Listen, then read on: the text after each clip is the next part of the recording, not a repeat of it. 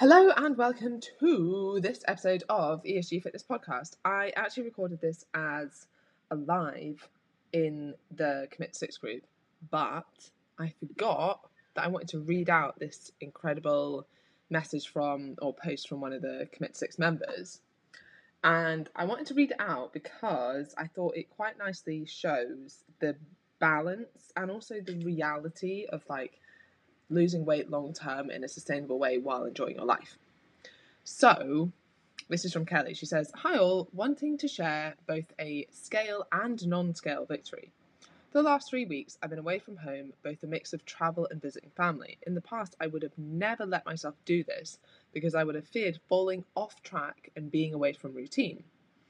But I'm so glad that I've been able to reframe my mindset towards health and fitness, and that I've started to learn how to balance making memories, eating out, drinking wine, and celebrating with a healthy lifestyle, getting my steps in, hitting my protein, eating enough fruit and veg. It was not perfect. It was not a perfect 3 weeks. In fact, I had 2 effort evenings about 1 week in, and that was pretty disappointing. But there was no other option but to continue, and I'm really glad that I did, despite my slip-ups. I just got back on track and did the basics and focused on choosing my indulgences, which did still include evening ice creams. I had not weighed myself in 3 weeks, and not having access to the scale was actually good for me in hindsight. There was no ability to overthink the random ups and downs. I'm now back home, popped on the scales out of curiosity, and I'm down 2.5 pounds. Truly a complete shocker.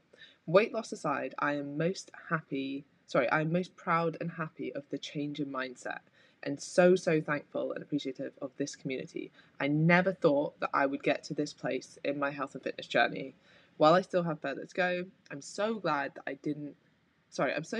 don't have to put my life on hold to get results in the meantime." And that, aside from the fact I, for some reason, really struggled to read it, is exactly what Commit 6 is all about. And I think there's so many lessons in this. So, one, not letting a few slip-ups ruin your progress, just getting back on track. I think the not weighing yourself and not being like, oh my God, I've ruined it all now, because an inevitable increase in weight if you've, gone over your calories a bit, eaten a bit more, it's completely normal and inevitable and unavoidable. But actually just not seeing that and focusing on how you feel, getting yourself back on track, makes such a big difference. And look, she's down 2.5 pounds. Boom, because imperfect action works. And then you can go and enjoy your life while also getting results, because the last thing I want is people to put their life on hold for fat loss. That is what is tripping people up. The other thing I want to say before I get into this episode is a few people recently have been sharing the podcast with their mates and their mates or them. I've had just incredible feedback about the podcast, and thank you so much to people that reach out and tell me it, because sometimes it's like talking to yourself here and you're like, is this helping people? And then someone will pop up and be like, this really helped me, and I'm like, oh, okay, maybe I'm not wasting my time here. And then secondly, to the people who share it with their friends or their family or someone they think would find it useful, it is so helpful to me. So I can't thank you enough for doing that, and there seems to have been a fair few people doing that recently, so I really appreciate it. Now I will get into the episode. I hope you enjoy.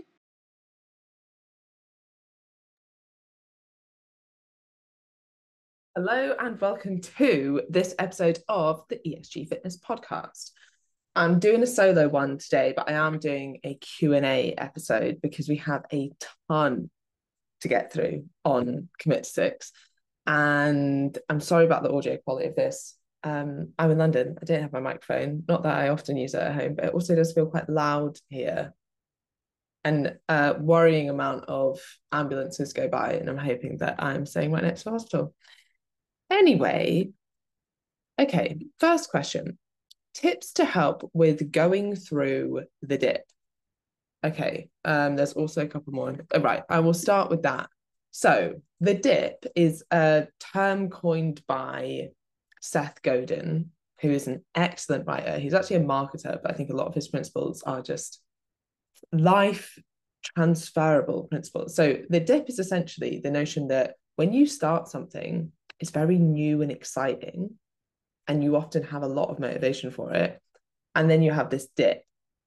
And then towards the end, hey, it might be more exciting again, right? And the best analogy I've heard for this is a marathon. Start a marathon, it's all fun and exciting, you feel good, you've got loads of energy, and then in the middle, like, it's quite hard, you've got a long way to go, and you're probably lacking motivation and energy. And then towards the end, again, you get this boost because you're like, oh, I can see, like, the end is in sight.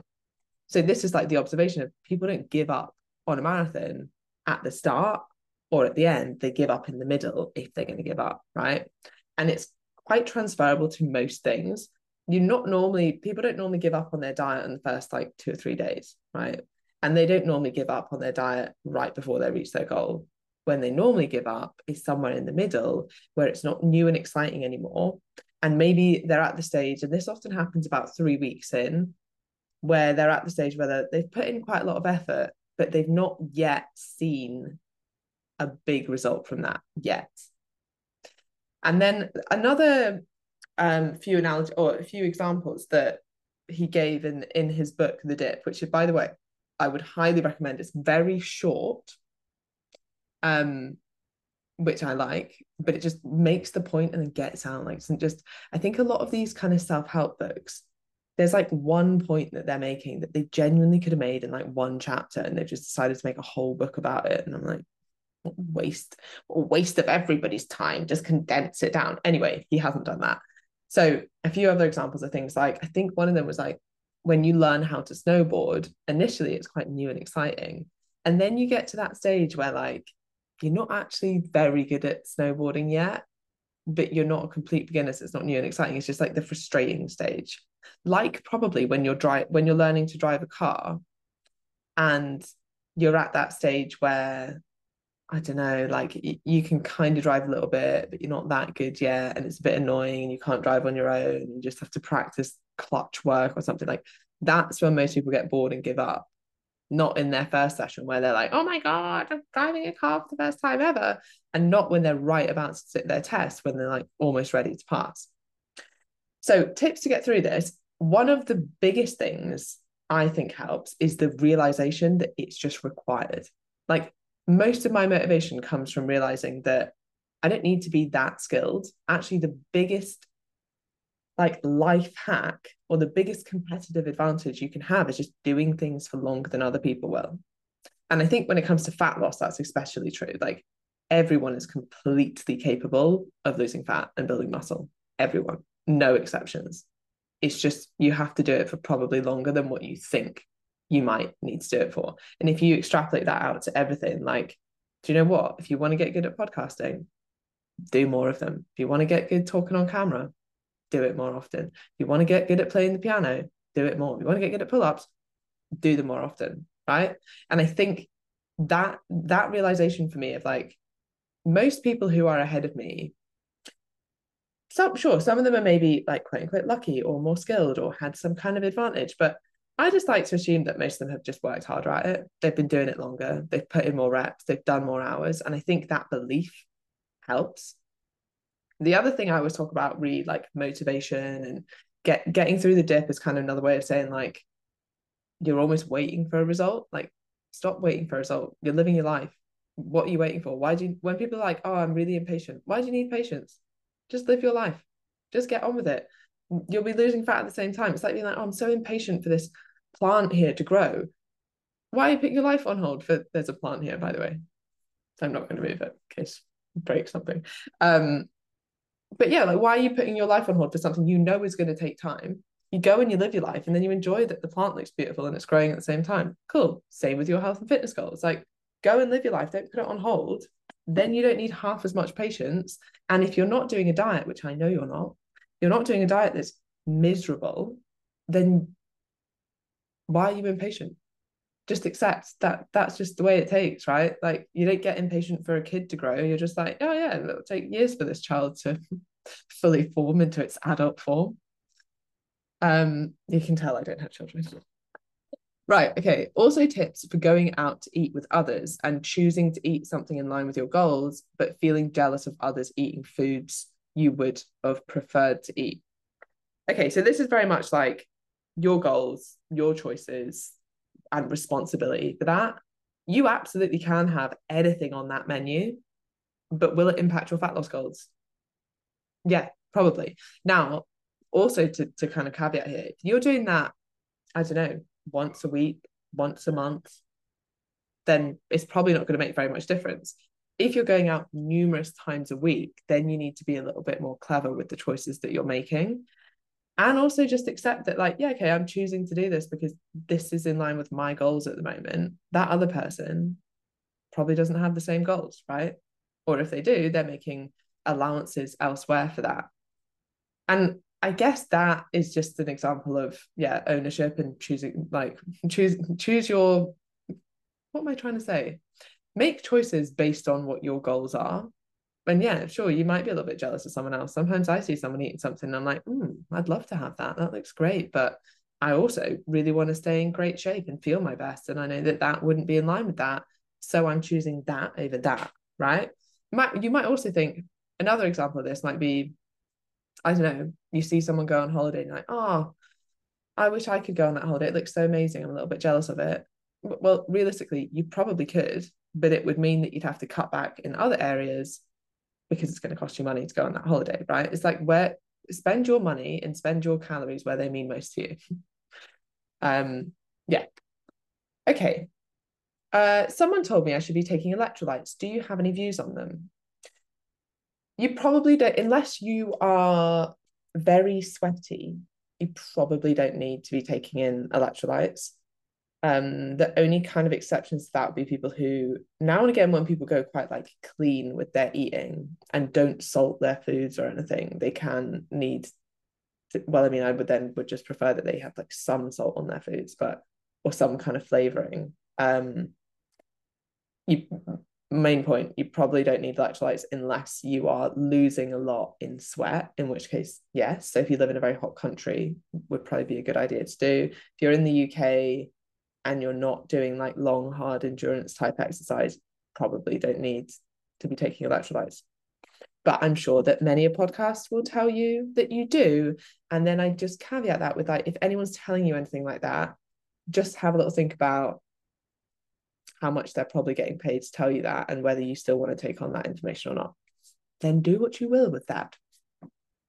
Okay, another one. I'm a long-term sufferer of migraines. I'm very sorry to hear this because they are horrendous. Anyway, I managed to get to a point through diet and lifestyle that I only get them around the time of the month. This is except if I exercise too early on in the day. I would love to be able to run before work as to free up time in the evening. But this and the gym and swimming, etc., always ends up in a migraine. I've tried eating before exercise, eating after exercise. I've tried electrolytes. I've tried drinking loads of water, but nothing seems to work. Any thoughts? Or am I just someone who can't exercise too early on? I had to stop doing parkrun, which I love because it knocked me out for the entire weekend. Oh, that's such a shame. I'm really sorry. I don't have that much to say on that. Um, it does seem like you've tried all the right things. Would be interesting to see. I mean, you've even tried like if you gym in the morning, is that the same impact as if you run? Is it like any exercise in the morning? Is there anything extra you could be doing? It's really annoying because migraines are freaking horrible, and I'm so sorry that you experienced them. And often there isn't really any kind of like cure for them. It's interesting that early exercise is a trigger. I wonder like mechanistically what is going on there. If I have any extra thoughts, I will come back to you. But obviously, speak to your doctor about this. Generally, they're not particularly good. One thing could try, although you wouldn't want to do this. This may be bad advice. You wouldn't want to do this long term, right? It's probably being triggered by something to do with like the vasoconstriction and vaso. Why have I lost the word for the opposite of constriction? Relaxation, anyway, of your arteries, which is probably what's causing like pressure in your head and then causing the migraine. One of the treatments for migraines is aspirin because it vasodilates your arteries. That's the word I was looking for, which means that you can often like, if I feel a migraine coming on and I think it's like 3 times the normal dose of aspirin, then often that means that I won't get the migraine or it won't be half as bad. I think that works, but then I also don't know if I'm like, did I just think I was going to get a migraine? I wasn't going to get one anyway. And maybe there's a placebo element to that, potentially.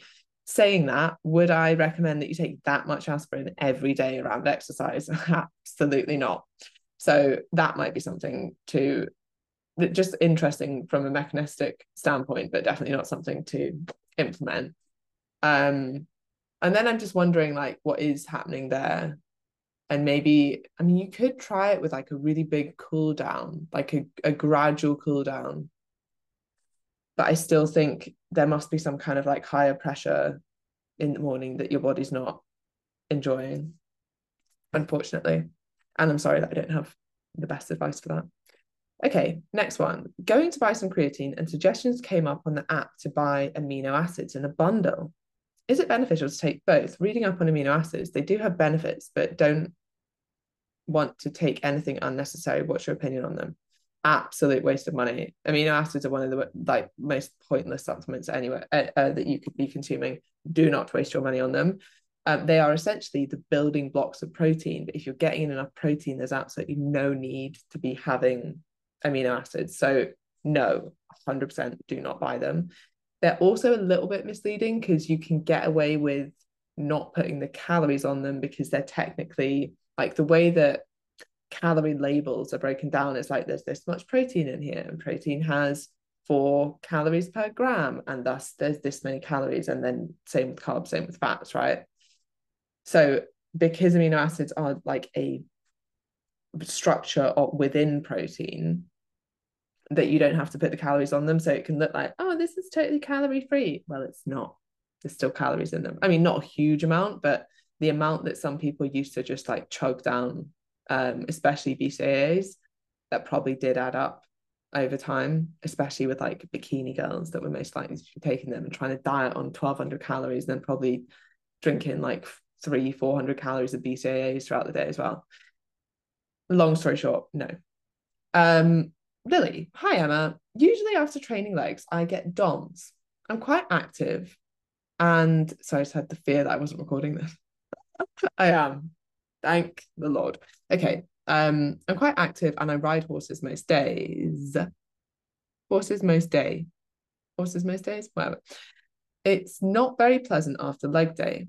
I'm wondering if it would be helpful to train 3 to 4 full body days per week instead of doing a dedicated leg day.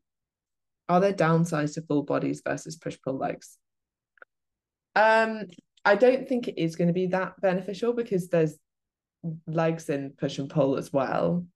What you could do is reduce the volume on leg day if you're finding that it's really, you get really bad DOMs. I would be tempted to tell you at this point to push through because you've only probably done a couple of these sessions and your body's going to get used to it very quickly. And you won't be, trust me, you won't be half as sore the next week and the next week. Like that first week that you do a new workout, that's going to be the sorest you ever are. So do another couple of weeks like you are. If you're struggling, reach out in the group and I'll amend some things for you. But at the moment, I think I would prefer that you just push through on that one. Okay, Joanna. I know we always talk about energy in versus energy out, and that is what directly creates the amount of fat that you do or don't have. However, it can sometimes feel like your body does want to be a certain weight, particularly if you don't have a huge amount of fat to lose. And that you can work for weeks to get scales down. And then after a day or so of, say, eating 2,000 calories, they jump back up way quicker than they jump down. Is this a myth? Or do some people stay slim actually, or do some people who stay slim actually live in a bit of a deficit as that's their habit? And so they maintain a lower weight easier? No, people who are maintaining a weight are not living in a deficit. It's impossible to happen. What might be happening on that front is, let's say, for example, my maintenance calories were 2,000, but I always, I was like the normal person. By the way, it is the norm to overestimate the amount of calories you're consuming. So if I was like, okay, I'm like a normal person, I'm probably going to think that I'm eating 2,000 calories, but I'll be closer to 2,300 odd calories. So actually, I'm going to always try and eat 1,800 calories, which technically on a calculator looks like I'd be living in a deficit. but realistically, with just the inaccuracies of tracking, I'm actually consuming about my maintenance needs. That could definitely be happening for a lot of people. The other thing here is you're right that your body does tend to protect a certain weight. I think we spoke about that in the last Q&A we did about set weight. So that was like set point theory. That was like 2 episodes back. So have a little listen to that as well, because I'm not going to go into too much detail here. But your body does push back to a certain set point. Now, this has nothing to do with you being in a deficit, but your body somehow like storing extra calories. That's not what's happening. What's happening is because your body wants to defend its now quite scarce energy source, if it can tell that you don't have a lot of body fat, one thing on like a mechanistic level that can happen is one of your hunger hormones, leptin, will be slightly lower because you have lower body fat levels, right? So leptin is primarily produced by fat cells. So if you have lower body fat, then you produce less leptin, and the brain is like, oh, there's not actually that much energy available here. So I'm going to increase hunger a little bit to try and preserve as much energy, or to try and get in more energy, essentially. The other thing it does is makes you less likely to habitually move around. So like spontaneous activity. This is a little bit more easy to measure now because we have like fitness apps and trackers, so you can still see like you're getting your steps in. But even things like how much you gesticulate, which obviously I do. I wonder how many calories a day I burn just gesticulating ideas. Anyway, things like that actually naturally you start to do those less, again, to preserve energy. Now that might not seem like very much, but over the course of a day, a week, a year, whatever, then you are saving a bit of energy. On a more extreme level here, this drop in leptin is also what signals your brain to be like, you know what, we really need to preserve our own energy. So we want to shut off non-essential things like your menstrual cycle in order to preserve as much energy as possible. And also probably because, you know, if you did get pregnant, you don't have enough fat and energy to give life to another, you know, grow another human being inside you. So there are things that do happen, but and when I think people hear that and then think, oh yeah, you're right, I am sticking to all my targets and not losing weight. No. It's now becoming harder to stick to your targets because hunger's ramped up and energy expenditure is lower, which means it's harder for you to create a deficit. And that's why it seems like you're not losing weight. In response to your part about, let's say you're eating 2,000 calories for a couple of days and then the scales quite quickly jump up. The scales do not measure fat loss, right? So a lot of that isn't fat. It's just water retention, food volume, the fact your toilet habits have changed, or, you know, loads of things, but it's not all fat. And even if like, yeah, it's just impossible to all be fat, because let's say your dieting calories are 1,500 and you've come up to 2,000 calories, like there's still not that much more, and it certainly isn't fat. But sure, your weight might jump up, not the same. So remember that. But excellent question. Okay, if I'm lucky enough to have plenty of time to work out without having to rush home for something, if I finish the strength training portion, is it okay to add some low intensity cardio for 20 to 30 minutes at the end? Is there any extra benefit to doing it? Yes, great, definitely a benefit. Benefit to health, benefit to your energy expenditure, potentially benefit to your mood. Oh, I read this really interesting study the other day, because I was going to say one of the potential negatives here is sometimes when you ramp up cardio a lot, and this is not a lot, but if you do take cardio to the extreme, your hunger levels can also increase, and then it makes it harder for you to stick to a deficit. And actually, I tend to find this quite a lot with people who do like couch to 5K and then end up putting on weight instead of losing weight, which was half the reason they were doing the couch to 5K, because their hunger levels have increased. So bear that in mind. But one interesting thing about this, because the relationship between hunger and exercise really isn't that simple. And some people experience increased hunger after they exercise, and some people actually experience reduced hunger. And then there's also an impact of the type of exercise. And this study was really interesting. And it was done on mice, because it's quite hard to replicate in humans. but it was looking at an enzyme that is produced by lactate and the impact of that on, how did they do this again? The impact of that on your hunger levels. So it showed that people, well, mice who have higher levels of this enzyme had lower hunger levels and ended up consuming less food ad lib, so like in free living conditions. And the way that you would increase that is by doing exercise like HIIT training, where you're gonna get a lot of lactate buildup, right? So when you have to produce a lot of energy without the presence of oxygen, you get this increase in this byproduct of carbohydrate breakdown, which is called lactate, and that starts to accumulate. And that's when you get like, if you've ever done, I don't know, like a 400-meter sprint, or what else, maybe like rowing intervals or like bike sprints or something, you get this like burning in your legs. That's lactate buildup. Sorry, I had to nip away. And so, yeah, what was so interesting about this study was that this increase in essentially something that's a byproduct of lactate reduced hunger levels.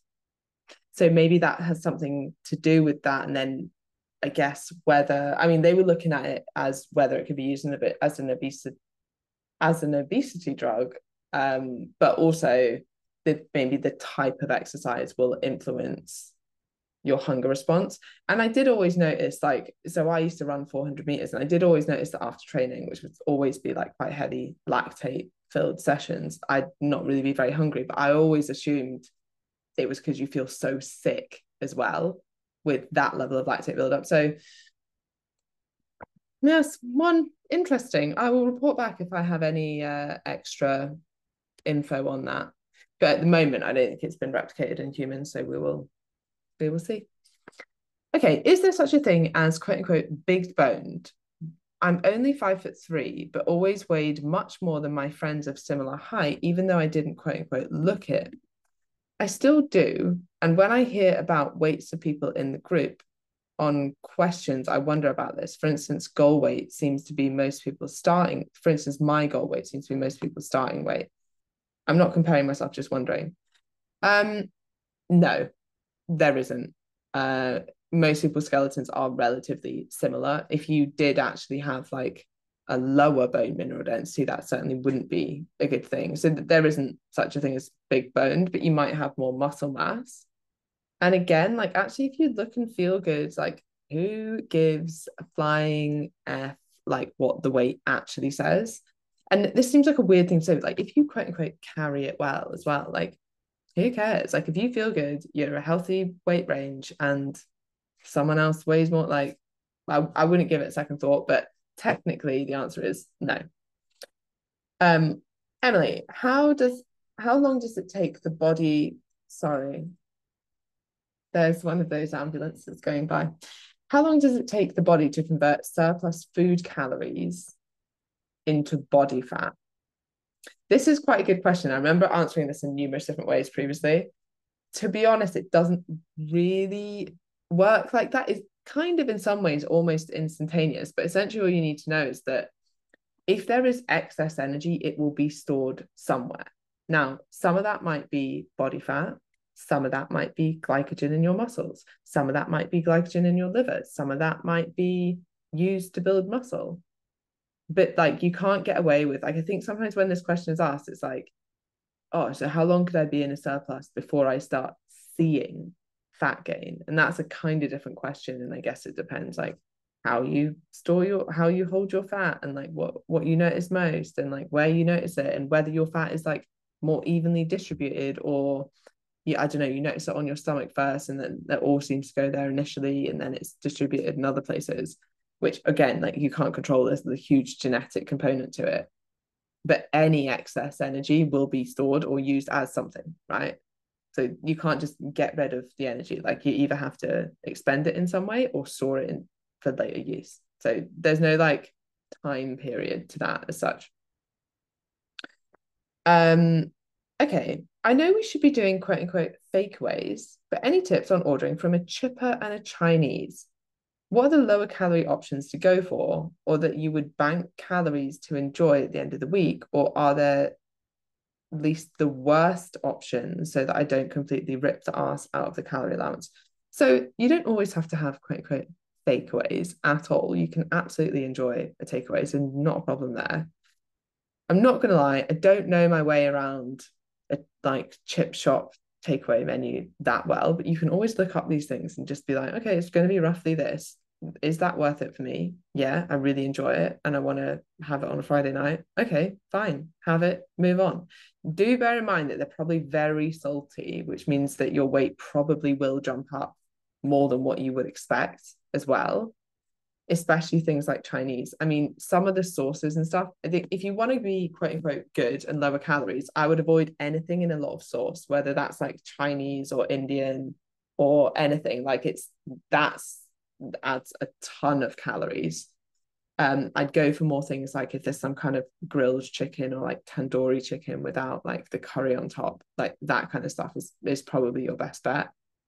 But on the flip side of that, if it's like the one that you have, like you're only going to have it once a month, you're really looking forward to it, you really want to enjoy it, just have it, have what you want and move on. If you're having it more frequently, then I would have a look at like, okay, what can I have that's basically just like grilled chicken or similar, and it doesn't have too much like sauce or dressing on it. Okay, what is it about cravings? Why is it, if this is even a thing, I have a fab couple of days, hitting my targets, getting my workouts in, generally feeling great. But then out of the blue, I can have a day craving everything I haven't had yet. Yet I haven't deprived myself before or feel like I've missed out on anything. And I can't seem to stop eating or snacking.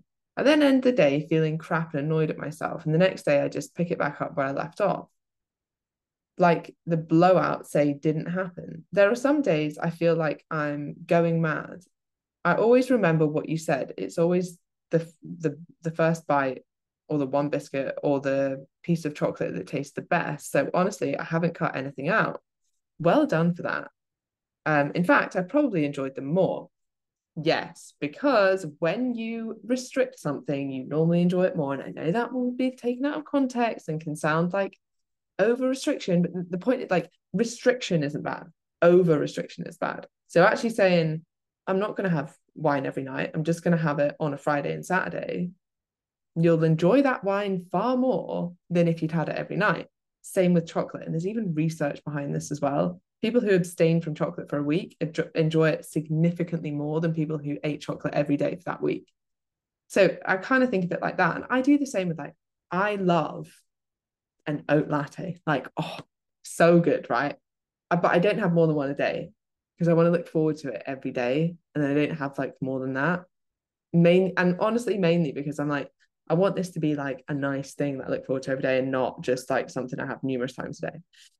I could have done that with once a week, but hey, yeah, so that's good. That's a good realization. And then you've said, I don't understand why my picky binge days happen. Thanks. And sorry for the long question if you get to this one.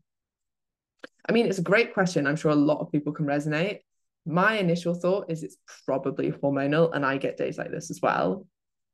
Especially if given the context of this, like you're not over restricting, you're not avoiding food groups, you're not on excessively low calories, generally you feel really good, it's probably a hormonal thing. So I would chalk it up to that. I'm curious as to whether you lose weight, your hunger reduces. In other words, do you get less hungry the smaller you are, / the less calories you need? Hope this makes sense.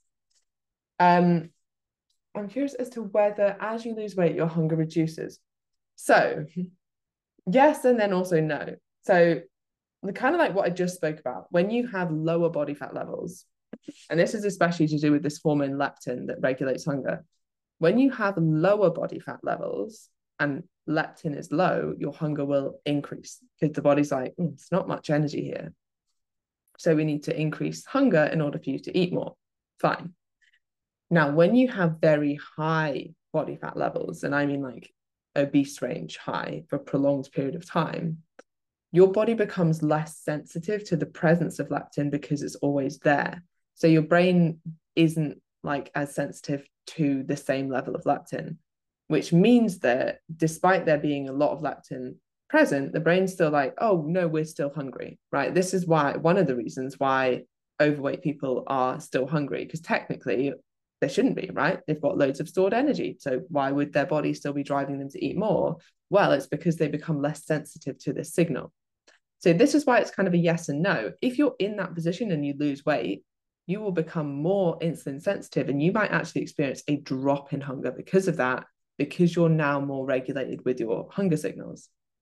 But then if you're not in that situation, then actually losing weight is going to increase hunger, right? Which you would kind of make sense, right? So at kind of either end of the spectrum, you have like different responses to leptin because you might be leptin resistant if you're very, very overweight, and then weight loss would mean that you were less hungry. Or if you're not very overweight and you lose weight, probably going to mean that you're more hungry. But actually, I think now that I'm reading the question again, I guess you're more asking like, because you're now smaller and you technically require less calories, i.e., you're a smaller human being, your basal metabolic rate is smaller, you require less calories, does your hunger regulate with that? And so you then are driven to eat less.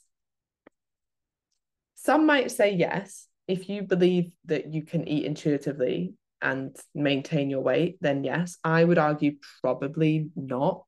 And I think that the like observational evidence of just basically everyone living in the UK or like the world more generally would probably agree with that, right? We live in this like obesogenic environment. If you eat to hunger, bearing in mind that you have to do quite a lot of work to actually figure out what's hunger, what's cravings, what like how much do I actually need? Can I like read these signals myself initially? And am I eating because I'm bored or lonely or tired or for celebration reasons? Like we don't just eat to hunger, right? I think even if we did just eat to hunger, unless your diet is primarily whole foods and you're really minimizing things like ultra processed foods, if not excluding them completely, I don't think it's realistic to just eat to hunger levels and maintain your weight. I think there will always be like either an element of restriction or monitoring your needs a little bit more closely. And especially if you want to eat foods that are highly palatable, right? Because you're not, when you think about hunger signals, like what do you think you're going to be more full after? A 500 calorie big massive salad with chicken in, or a 500 calorie donut? Like actually after the donut you're probably going to be more hungry because it's more-ish, right? But like, oh, I could do with like another half a donut. Actually after the salad you're probably going to be like pretty full because there's a ton of food volume there. So you have to think about food choices within that as well. But what an excellent question. Okay, next question. Daisy, how much can Zoladex and letrozole slow down weight loss, if at all? Right, okay, I'll do that one first. So these are drugs primarily used to treat hormone receptor positive breast cancer. So the way that they work is they reduce the amount of estrogen that is produced. How can they impact weight loss? Not directly, but indirectly, because a lot of them kind of mimic the menopause, which means that you can get a lot of the side effects of having low estrogen. Things like maybe like increased cravings, lower mood, lower motivation levels, like not able to sleep as well. That can all impact your behaviors around food, your behaviors around diet, your behaviors around training and exercise. So 100% yes, they can impact weight loss, but they don't impact weight loss directly, as in they're not like blocking your ability to lose fat, but they might make it significantly harder, which might mean that you need more support 100%. But you're in the right place for this because that is exactly what we do. But yeah, there's nothing inherently different that you would need to do. It just might make it a little bit harder. But again, it also might not if you don't experience any of those side effects. And then, is intermittent fasting a good idea or pointless? Thanks. I I mean, I wouldn't say it's pointless. It works well for some people. You don't have to do it. It's a good way for many people to manage calories. If you enjoy eating in that way, then it's absolutely fine to do. I quite like it when it's not taken to extremes. So really just like having periods of the day where you don't eat, or even just like it's quite useful often to have cut off periods between like, okay, well, I eat between the hours of, I don't know, 11 a.m. and 8 p.m., which is quite an often used time period. Fine. That just means that you're not snacking outside of those times and that it's easier to stick to your calories. Fine. But understand why it's working for fat loss. And that's to help you manage your calories, which means that if you did need to have breakfast at 10 a.m., it doesn't matter. Or if you did, don't know, miss a train and get back late and it's like 8 o'clock at night and you've not eaten yet and it's not a big deal. Like with some common sense, it's often really useful for people. Not as good as the 3-to-1 method, but it's getting there. Like it's good. It gives you some structure, essentially.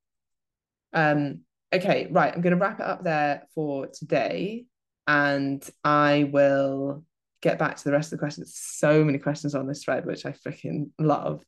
And I hope that you enjoyed that. And I very much enjoyed it. And if you are interested in joining Commit 6, head over to esgfitness.co.uk/commit6. If you've enjoyed this episode and want to share it with someone, that would mean the world to me. And I hope you have an awesome day.